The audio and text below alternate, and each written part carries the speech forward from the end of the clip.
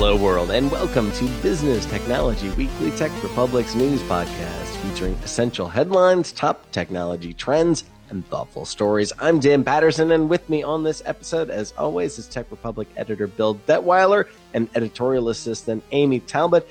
Amy and Bill, thanks again for joining the show. Hey. All right, so it's been a great week in technology. We're all excited about it. We have stories about astronauts. We have stories about agriculture and facial recognition with cows. What? Yeah, really. And of course, a couple stories about Windows, Linux, and iPad. So gang, let's do the news. At the MTech Digital Conference in San Francisco this week, Tech Republic staff writer Hope Reese attended a panel discussion where business leaders from companies such as GE and Amazon spoke about the effect AI can and will have on various industries. Now, one example provided by GE's VP of Software Research was to create a digital twin of specific machine parts that could help companies improve their efficiency maintaining equipment. So think about it like this. A plane that flies in a hot, harsh climate will have contamination build up on its blades. Now, this can cause problems for the plane to fly, right? So the company needs to inspect the planes every 200 flights. But if nothing's really wrong with that part, then the time is wasted in the maintenance shop, and it's also wasted because the plane isn't in use and it's not making money for the airline. But what if you could build a digital twin of that physical part? If you could, then you could use data from the environment, real-world data, and produce what was called a cumulative damage model. And then that would help you only bring the plane in for service when it needed it, which could save tens of millions of dollars.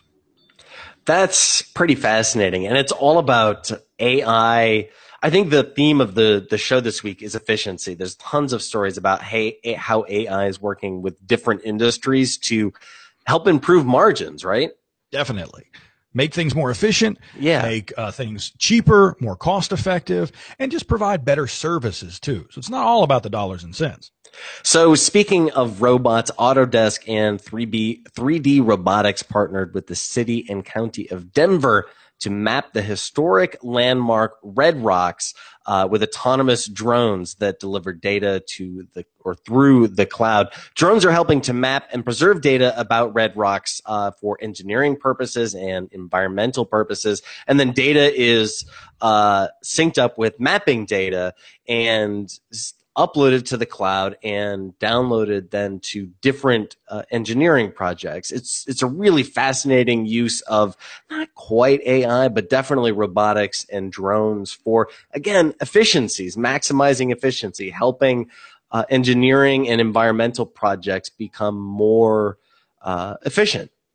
It turns out that a lot of the tech that astronauts use on the International Space Station is devices we use on a daily basis. There are 100 Linux and Windows-based laptops on board for 6 crew members, and they're used to do things like manage experiments and control the robotic arms that helped assemble the station. This week, Nick Heath spoke with Stephen Hunter, the manager for computer resources on board the ISS. Hunter said that most of the laptops are newer models, but one, the Lenovo T61P ThinkPad, has been in use since 2009 because of its low failure rate. Wow. He said the crew also uses iPads for a variety of functions. One is used in an experiment involving DNA biosequencing, and others are just used to help the crew stay in touch with friends and family. And I think, as Nick said in his article, one of the astronauts actually ran the London Marathon on board with help of an iPad app. Switching gears from space to another really important topic, security, a recent security study from CompTIA found that nearly half of companies believe their security measures are good enough. Now, this seems a little bit surprising given the increasing frequency of high-profile cyber attacks and the increased mainstream media coverage that they're getting. But this belief also doesn't seem to reflect the growing emphasis enterprise IT departments put on security. So what's going on? Well, as CompTIA points out, merely making security a high priority doesn't always translate into improved security practices. Companies may not fully understand the nature of modern threats. They may need to support technology with process and education. They may not understand the necessity of proactivity when it comes to monitoring events, along with building strong defenses. So in addition to this belief, that security is already good enough, issues such as prioritization or other technology, prioritization of other technology over security, and maybe a lack of having really good security metrics, all this combined could actually be hampering security improvements and giving people this false impression that what they're doing is good enough. So definitely check out Connor Forrest's article on Tech Republic for more details about the report and for a list of best practices that you can use to keep your company from falling into the just good enough trap when it comes to security. You know, that's the thing. The best practices list is the thing I really like and appreciate here, because I'm willing to bet there are so many companies, SMBs and enterprise alike, where you're like, yeah, look, I know that my security is probably up to snuff, but I'm busy running my business, and you know, there's only so much resources to go around. And this security stuff, if you think about institutional businesses, security is really snuck up very quickly and very quietly.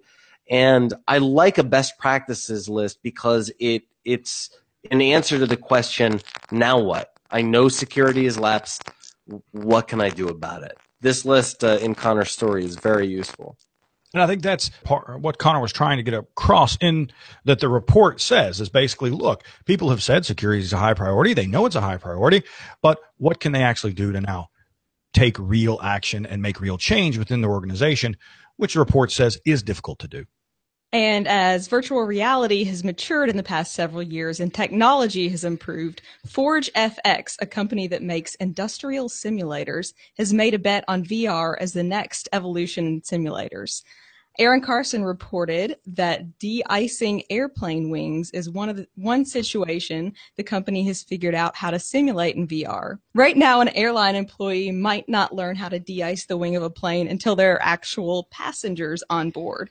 But using an Oculus Rift, workers can learn how to use controls on a de-icer, build up the muscle memory they need, and more importantly, learn the spatial awareness to operate the machinery and keep from hitting other vehicles and planes on the tarmac, which causes very expensive accidents.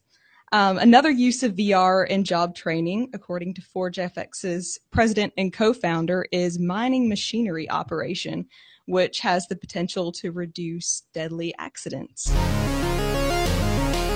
Hi, this is Tina Maddox, Senior Editor for Tech Pro Research and Tech Republic.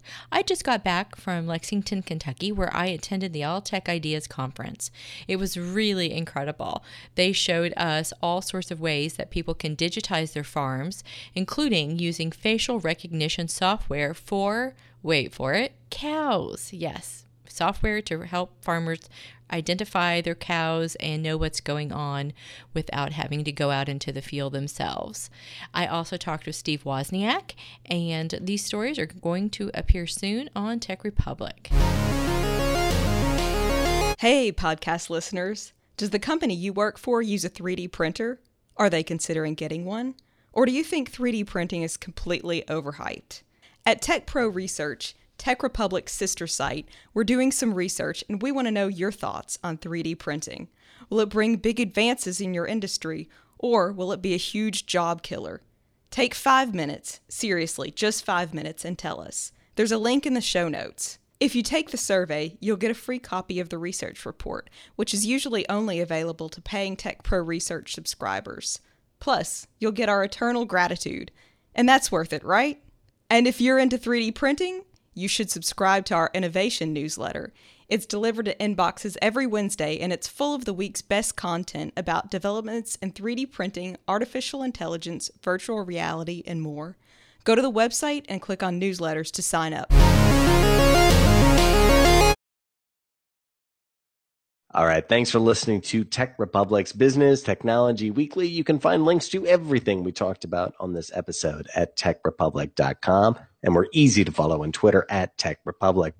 Archived episodes of this podcast can be found at soundcloud.com/Tech Republic. Bill and Amy, thanks a ton for helping with the headlines today. Always a pleasure. Yep.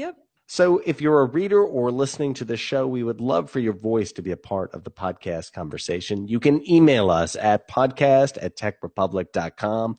or leave a voicemail at 646-389-5404. One final note, this is Tech Republic correspondent Aaron Carson's final week. Over the course of this podcast, Aaron has contributed a number of valuable reports. She's staying in the CBS Interactive family and moving over to the CNET team. Her writing will be missed here at Tech Republic, but we're excited to follow her work at CNET. Thank you for listening. We'll talk with you again soon on Business Technology Weekly.